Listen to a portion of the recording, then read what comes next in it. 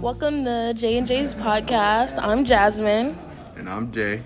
And this is why civics is important. Civics is important because it makes the right call on who we are voting for. If citizens are not informed on who we are voting for, then we don't know anything about the people or what their plan is. We need to learn more about our rights to be able to claim them. And the more knowledge you gain, the more power you have to claim your rights. This can change the world for the better if used correctly. All right.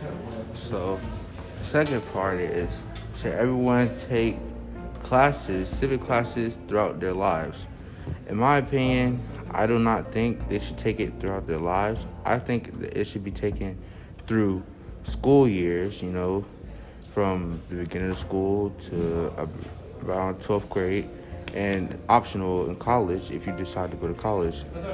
And after college, I think it should be optional as well, not mandatory, because, you can either choose to further your knowledge of life and, you feel me? Yeah.